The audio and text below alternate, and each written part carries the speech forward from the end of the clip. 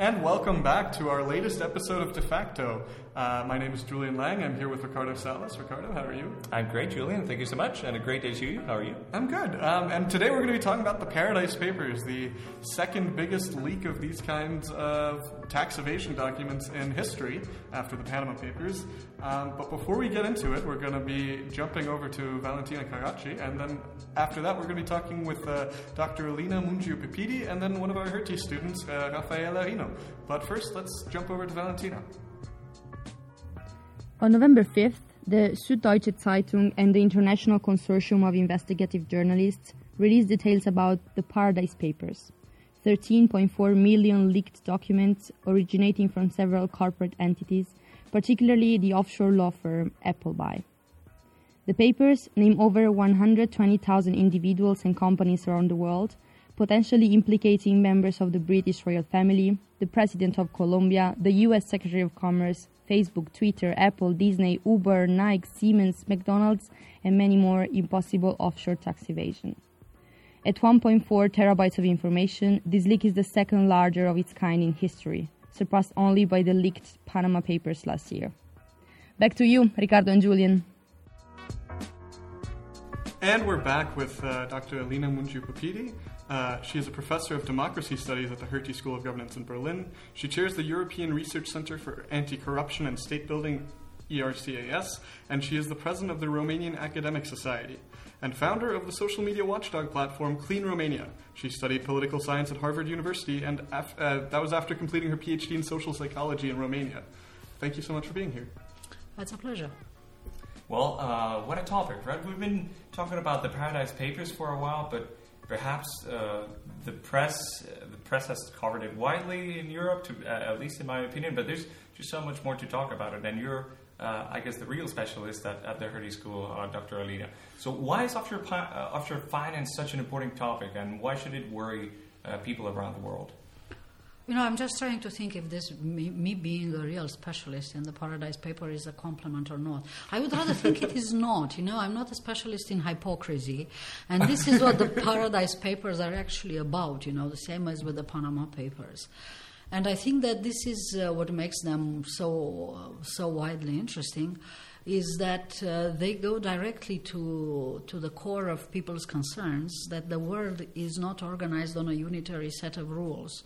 And it's not organized on a unitary set of rules within developed countries, which for many, many years we have presented and actually, you know, hoped. I mean, I'm speaking as a person who is coming from a relatively corrupt country, and you know, the number one impetus that people have to change their countries is in presuming that other countries do better. You hope that benchmarks of good governance exist in the world that you can look up to. You know, otherwise it's really difficult to educate your children if the whole world is really living like in some sort of Darwinian stage in which whoever can survive on the expense of others to live better, then really the world becomes a very difficult place to govern. So you need some good governance benchmarks. And now we feel very challenged. We feel challenged if you are someone who are like an ordinary taxpayer in a developed country and you just figure out that everyone who really makes more money than you will hire a lawyer and will try not to pay tax. That is a big problem. It's a challenge to the tax morale in developed countries. But also it is a big problem for the developing world, the world which qualifies to aid, because together with the aid in the past 15 years, we have been trying to sell this world some good governance rules. We told them, govern yourselves like us in the West, because we're well governed, because here everybody abides by a rule. That's exactly this kind of rule-bound definition, which is the definition of the West versus the rest. And this is now extraordinarily challenged because it seems to be a terrible hypocrisy in the midst of all this. In other words, if you are rich enough, today you can afford not to pay tax in the same way that in 19th century, people rich enough would pay poorer people to show up for conscription in the army instead of them. So, you know, they had a safe life and the other people had a risky life. But that's not exactly what we've been telling the world, that's how it works. Absolutely. Julian? Yeah, you already mentioned that this affected both developed countries and underdeveloped countries. And my question is, a lot of us growing up in, I guess, developed countries would like to think that their societies aren't as corrupt or have moved beyond a lot of these problems? Like you said, you mentioned this reminds you a lot of 19th century kind of things. My question is, does this mean that tax avoidance is inevitable no matter where along the development you are, or is it a problem we always have to fight, or is it something that can be solved? Well, my inclination to answer this, it's not that, that I am not a historian of tax. I would like to be. It becomes a fascinating topic with these things in order to understand, one historical moment after another when you really manage to reach this equilibrium where people are more willing and they show more solidarity.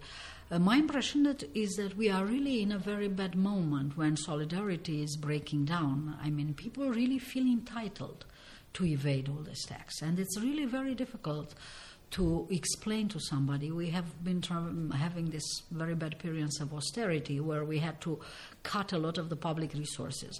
Public resources, when cutting them, affect disproportionately people with medium or low income, right? So already these people have paid their share and more than their share.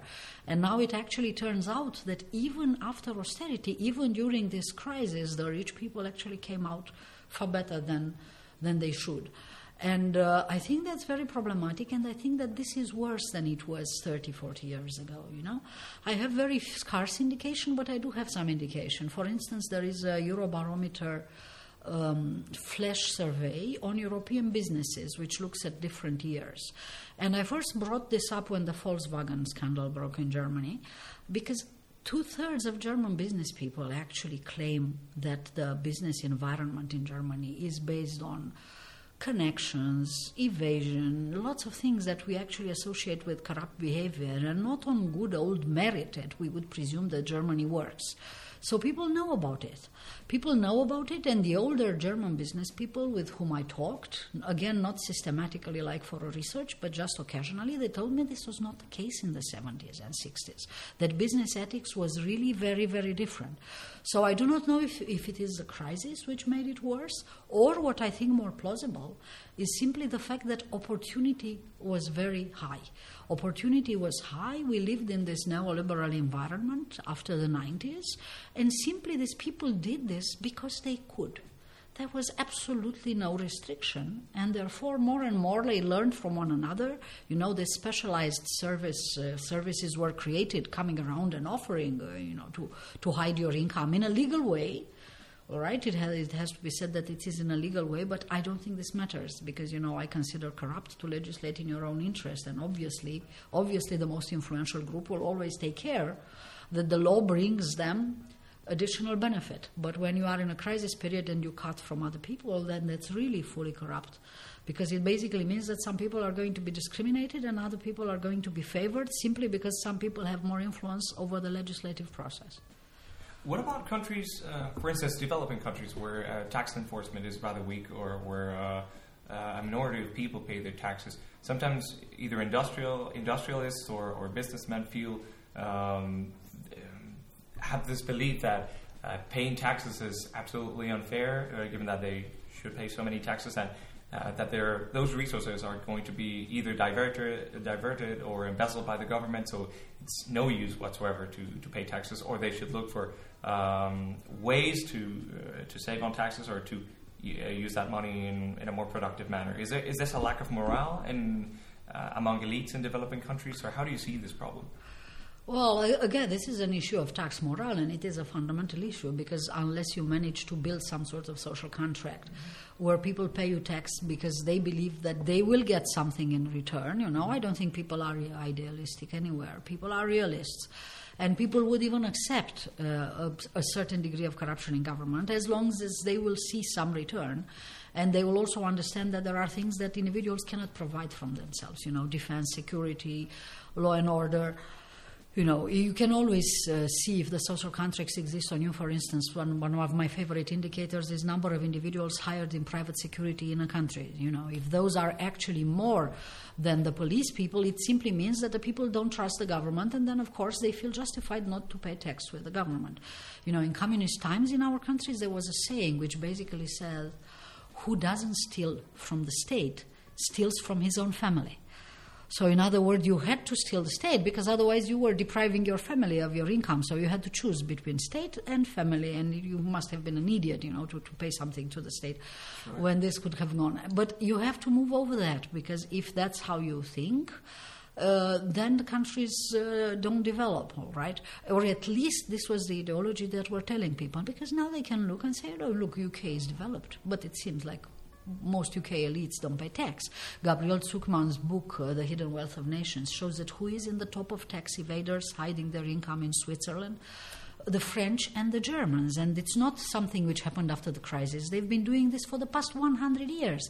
He shows how they started when the first heritage tax was introduced in France. People immediately started to look around where to put their income, all right? And how could you have answered that? You could have answered that simply by some sort of uniformization and this time solidarity among governments, because nobody wants to have, some countries think that they can make a lot of money by hiding the income of other countries, but that's really wrong behavior. And you shouldn't think like this if you're Switzerland, and even Switzerland was pushed to the wall and they can no longer do that. Okay, so I think it is normal for people to think that they don't get enough for their money, whatever. Not everybody has a trust in government of the Finns, for instance, who agree to pay 60% of their income. But basically afterwards the governments take care of them in every other respect, and they feel that every cent has a good returns. So I think that is normal, and trust has to be gained. And you go step by step by building this social contract and by building this equilibrium. But now, if people have, this is a mortal blow to trust, the Panama and the Paradise Paper, because it shows that in the developed societies, actually it doesn't work as people thought it would work. So maybe these countries are actually not developed due to their good tax morale, because all this seems to be very hypocritical, right? Maybe their ancestors did something virtuous which developed the country, and not the current generations, who are just profiteers, because it's very easy, if you remember, or you don't remember, you're too young, if you remember My Fair Lady, in My Fair Lady, the Mr. Doolittle, who is the father of Eliza, and who's a drunkard all the time, and he's giving lectures by Professor Higgins, and he tells Professor Higgins, look, I sleep under the sky, he's a sort of homeless, and I'm a drunkard, and this is why I'm low on virtue. When you sleep in a posh house like you, and you have a hard job, it's very easy to be high on virtue, all right? So we somehow associated virtue with prosperity, but if virtue is actually not associated with prosperity, then the world is a very Darwinian place, and it's going to be very difficult to lecture poorer countries that they have to achieve good governance. This is an incredibly interesting point, but I think there are many aspects of this conversation that we could actually highlight. But one thing that resonates to me is that developing countries cannot really see developed countries as an example, at least from a fiscal standpoint, when there's just so much tax evasion, or there are legal schemes for diverting money that should be otherwise employed in public spending or public expenditures. Julian? Yeah. I have a question going essentially right off that point. Is there a difference in how countries or governments or institutions should fight this kind of corruption between if they do it in a developing country or in a developed country, or does this kind of blow that distinction out of the water? No, I don't think this blows the distinctions out of the water, because in developing countries it's about gaining trust for the first time. It's attracting for the first time resources. And this is something where I think the government should do like the first step.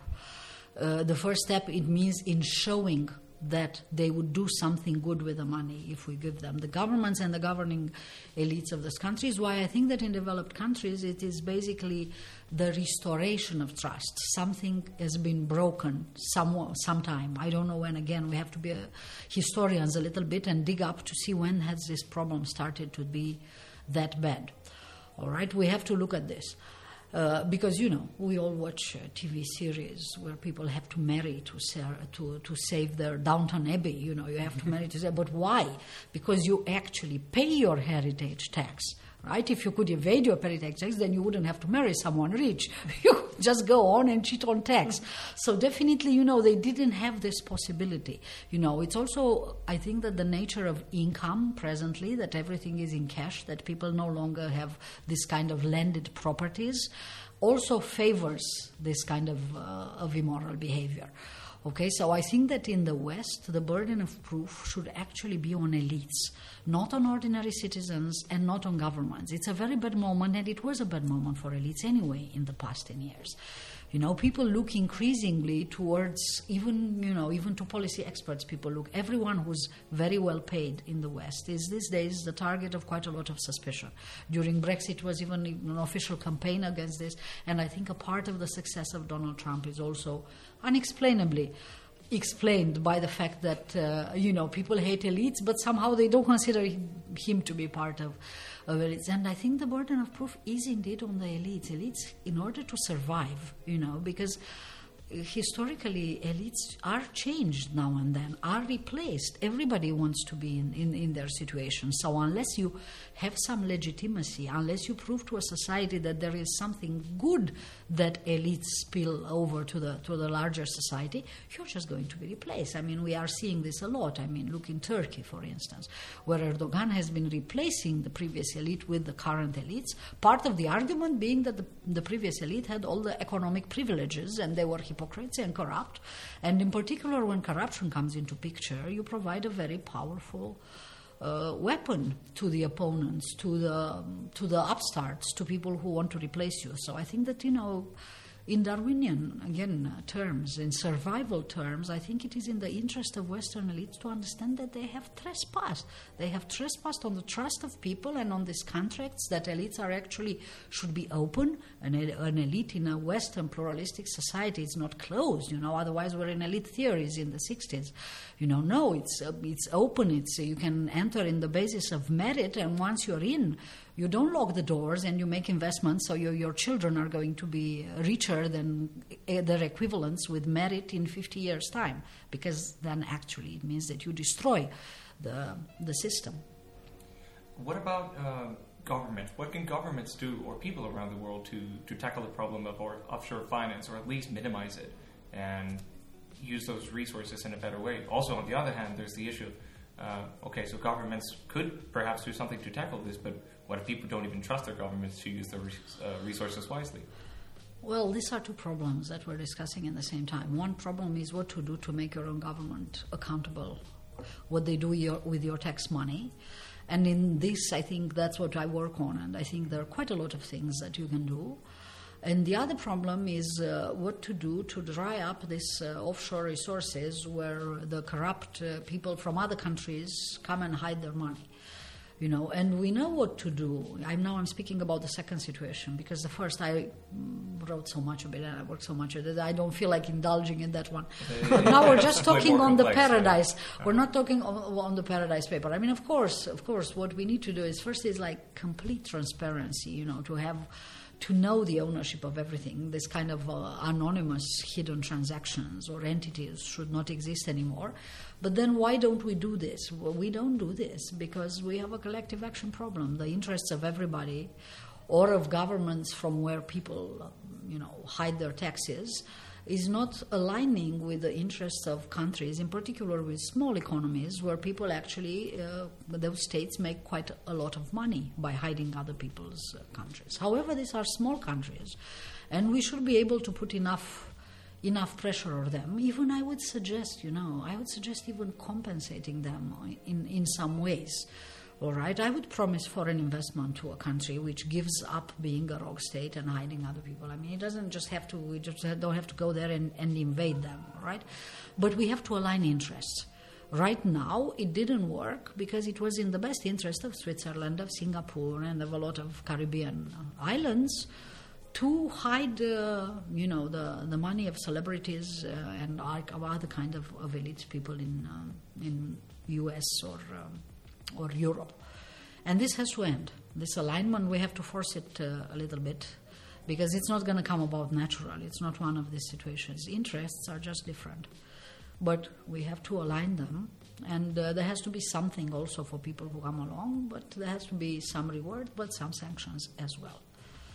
So you're suggesting, and that's an interesting point, not only the possibility of imposing sanctions, but doing actually the absolute opposite, say, the UK telling Bermuda, I'm just inventing an example, but I guess it could happen, say, okay, we'll promise a certain degree of investment, just like you said, or invest heavily They in the just country. they You just play have to ball. come together. They just have to come together, not separate. They just have to come together. You have to get something if you do the good thing, but you also have to pay if you do the right thing. Okay.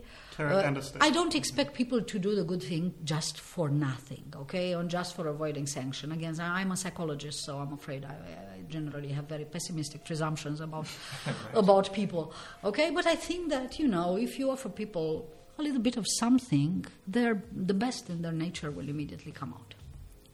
Right, and that's quite right. Changing gears a little bit, some of the response that has come out in media, both by prominent figures and not so prominent figures. I'm mainly referring to Senator Bernie Sanders in the United States because you mentioned Donald Trump earlier. He called out the Paradise Papers as being a sign that the quote-unquote global oligarchy is on the move or is making moves. I wanted to know if do you think that phrase is a fair term to describe the situation, or would that? I mean, it obviously is rhetoric. He's working towards upcoming elections in the U.S., but is it a fair term? I don't think the term is accurate, to be honest. So no, I sympathize with what he means, that you have this, global profiteers, but I would not call them an oligarchy. First, they're not so few. Second, they're really not controlling this means of creating money. They don't really have anything else than more opportunity to profit, but I don't see them really bending authority. I mean, they're not like oligarchs in Russia or like oligarchs in Ukraine or like oligarchs in the Gulf. I would not call them so. They are just an elite which has been losing on ethics, and they have been losing on it for quite a while. And I think it's very good that they're exposed, because the solution to every problem starts actually with an end to hypocrisy, is that admitting that this behavior, it may be legal, but it's a way of getting a favor and discriminating against less fortunate people. In times where we need to rally, we cannot ask solidarity or sacrifices from others if we, the most fortunate, don't show ourselves. So I think the wider the discussion, and even if leftist people will take advantage to bring back the fact that we need a revolution, I would really, really say that if elites of the West don't get the lesson, some sort of revolution will happen. It would not be the communist revolution, but it will be a revolution enough to hurt some of them very badly. So it's really in their best interest to be less hypocritical, admit this is wrong. Most people see it's wrong, so it's wrong, and move on to a more equal, really, based sort of taxation. Do you see a movement just like Occupy Wall Street or something similar happening at some point against large corporations who dodge taxes, or large corporations who are engaging in these sorts of behaviors to pay less taxes on tax havens or some European countries? Do you see people having that level of awareness, of at least in this particular problem? I'm absolutely sure. I can tell you what happened in my country in the last year, because we are, like many corrupt countries which try to be less corrupt, activism is very developed. It's far more developed than in Western countries, so people do a lot. So people were upset on a very corrupt TV station, really, which has high audience, but it's always defending corrupt people in live shows. It's basically all the lawyers of corrupt people have high ground. So what did people do? People on Facebook, but by people I mean quite a significant number of people, hundreds of thousands of people, started blocking websites and writing critical messages to advertising companies and big clients in advertising of this TV. And they pushed and made this TV lose 2/3 of its income in January and February last year, because people on Facebook were urban, highly educated, and with a good income, and these advertisers and clients didn't like the fact that they were turning all these people against them. So they just pulled out advertising from the station. And the station had to change its attitude in 2-3 months because they were losing income. So these things are very possible. These days it's very easy to attack people online and openly under your name. You do not need to be a hacker. Reputation matters for a company. And the only reason why they didn't pay higher reputation, it was insufficient mobilization. But it's not just Russians who can mobilize people on Facebook. Good people can also mobilize on Facebook, and then they're going to have to pay a very heavy cost. Well, thank you very much for that comment. We're running slightly out of time, but Julian, you yes. have Just one last question. If you have one takeaway that you'd like to share with our audience, maybe people who aren't necessarily policy students or policy experts, people outside the field, is there any one takeaway you'd like them to have from this whole Paradise Paper situation, or in general the leaks we've been seeing over the past few years? I would suggest that that people keep interested in these stories, because there are two ways of looking at a story like this. We believe that people are very interested and they read about this, but I'm very much concerned that there is a significant number of people who think, well, but we would probably do the same if we were in their stead. You know, if I could afford a lawyer not to pay tax. And if this is how we think, then this exercise in transparency has been completely fruitless. People should really think that they lose, and it's not necessarily that they should lose, and therefore they should really be informed about this. Transparency is really helping everybody, helping them as well as helping Europeans elites. Well, thank you so much. That's a great thought to end on. And thank you so much for being here, Dr. Mungiu-Pipidi. We're going to be back shortly with a student and continue to talk about this topic. So thank you again. Thank you. And also a quick reminder that you've been publishing quite a lot of works on corruption. So do look up Dr. Alina Mungiu-Pipidi, because she has some very, very interesting publications on corruption and a lot of issues relating how to tackle corruption, how to tackle tax evasion, and so on and so forth. So once again, thank you very much. Welcome.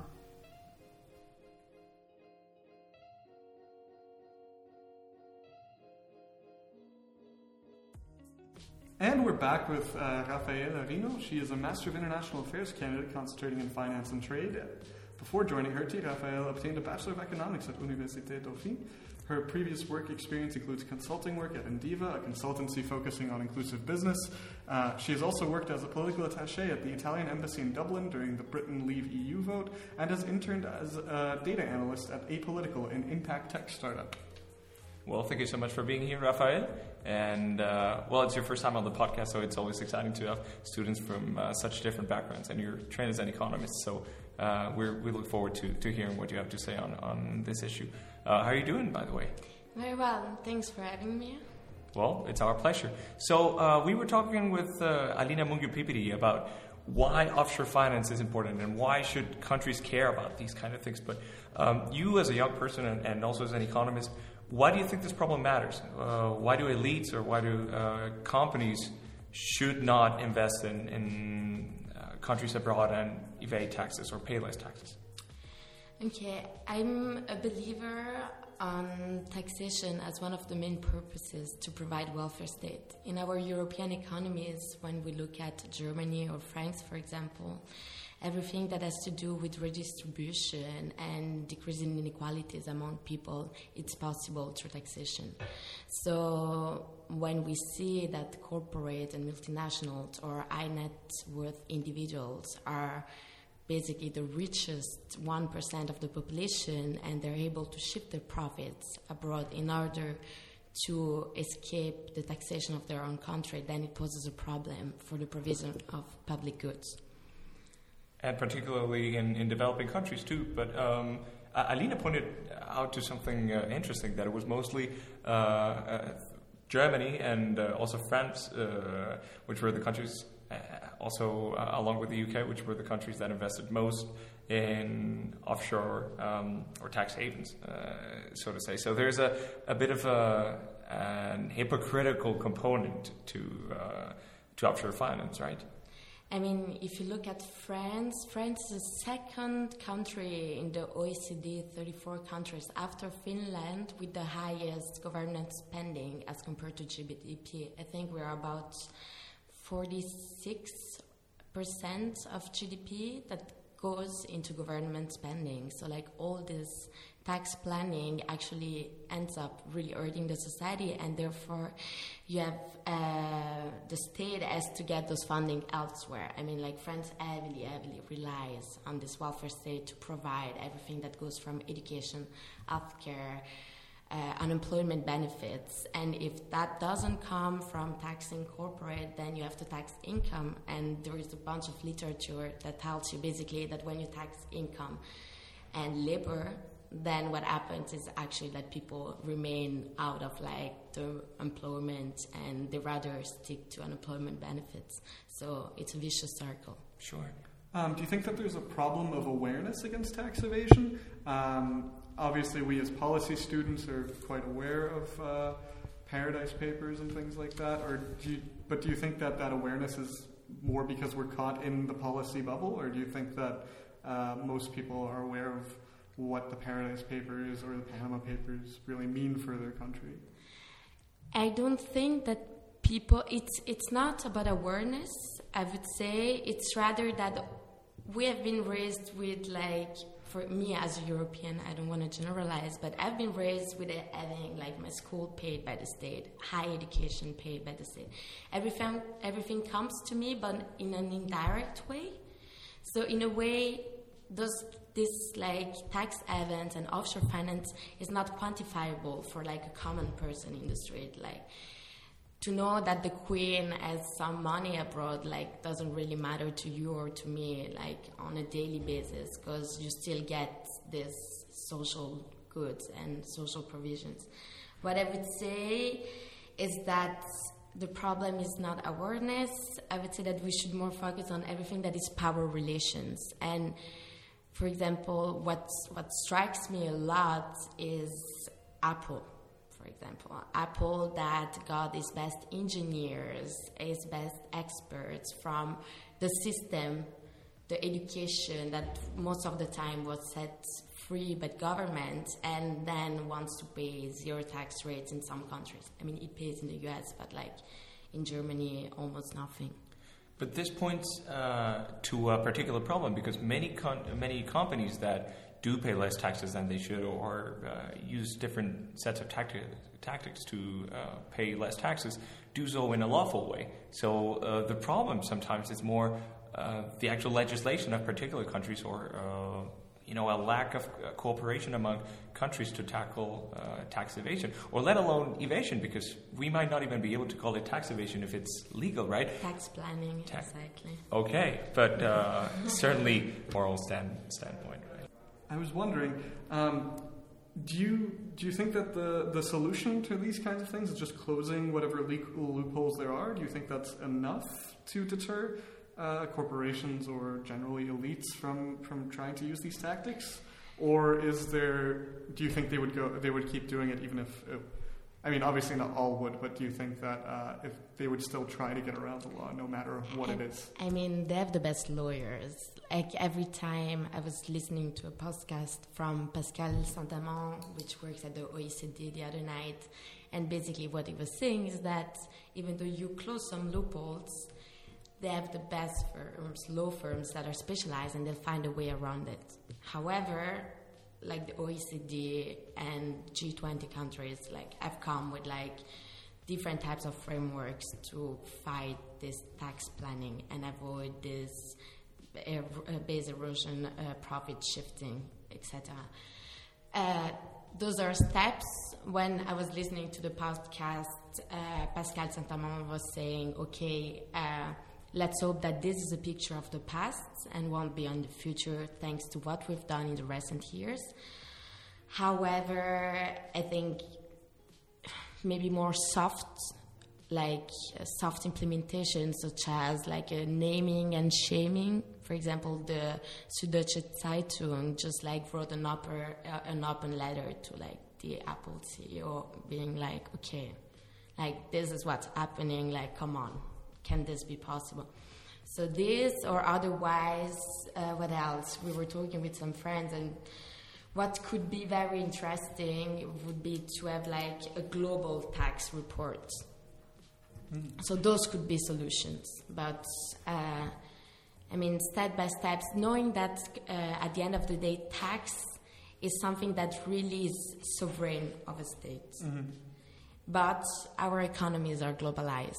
So it is only through those OECD, G20, etc., that we will finally get somewhere, I believe. So, and transparency is a key element for this. It's a key element. By the way, Rafael, you are incorporating this on your master thesis. Could you tell us more about that? Yes.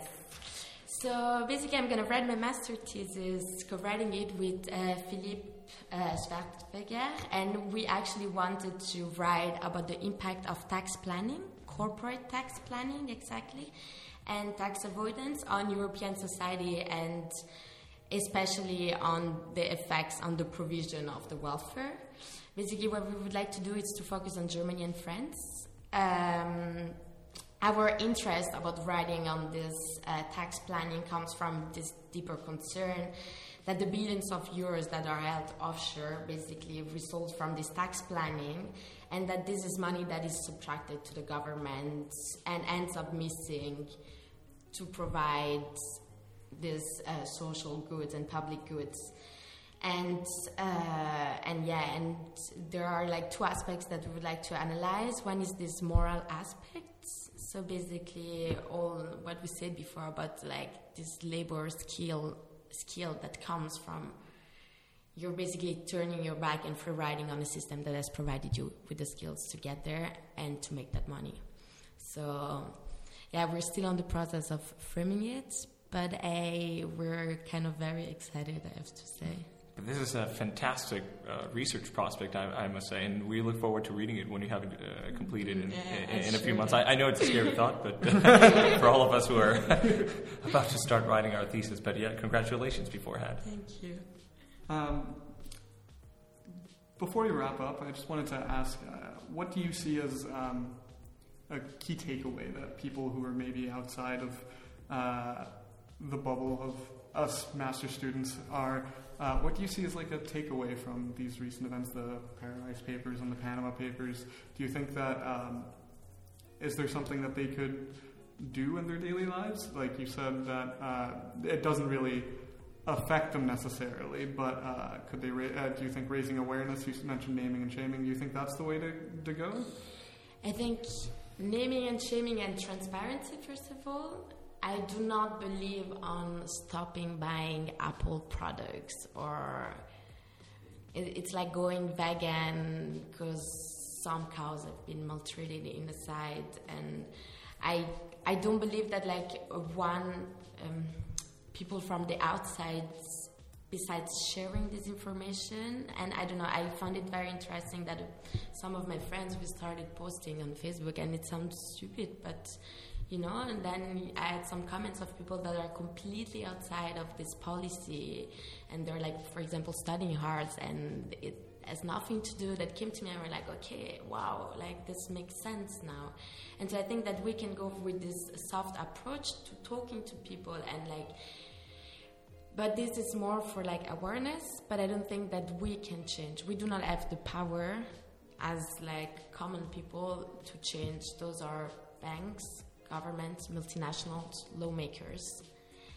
Lobbies have a tiny bit of power, but not so much neither. So let's say, I believe that the OECD is like taking a lot of steps, and I mean also the German government, for example, has implemented in December 2016 in its own legislation these BEPS agreements and framework.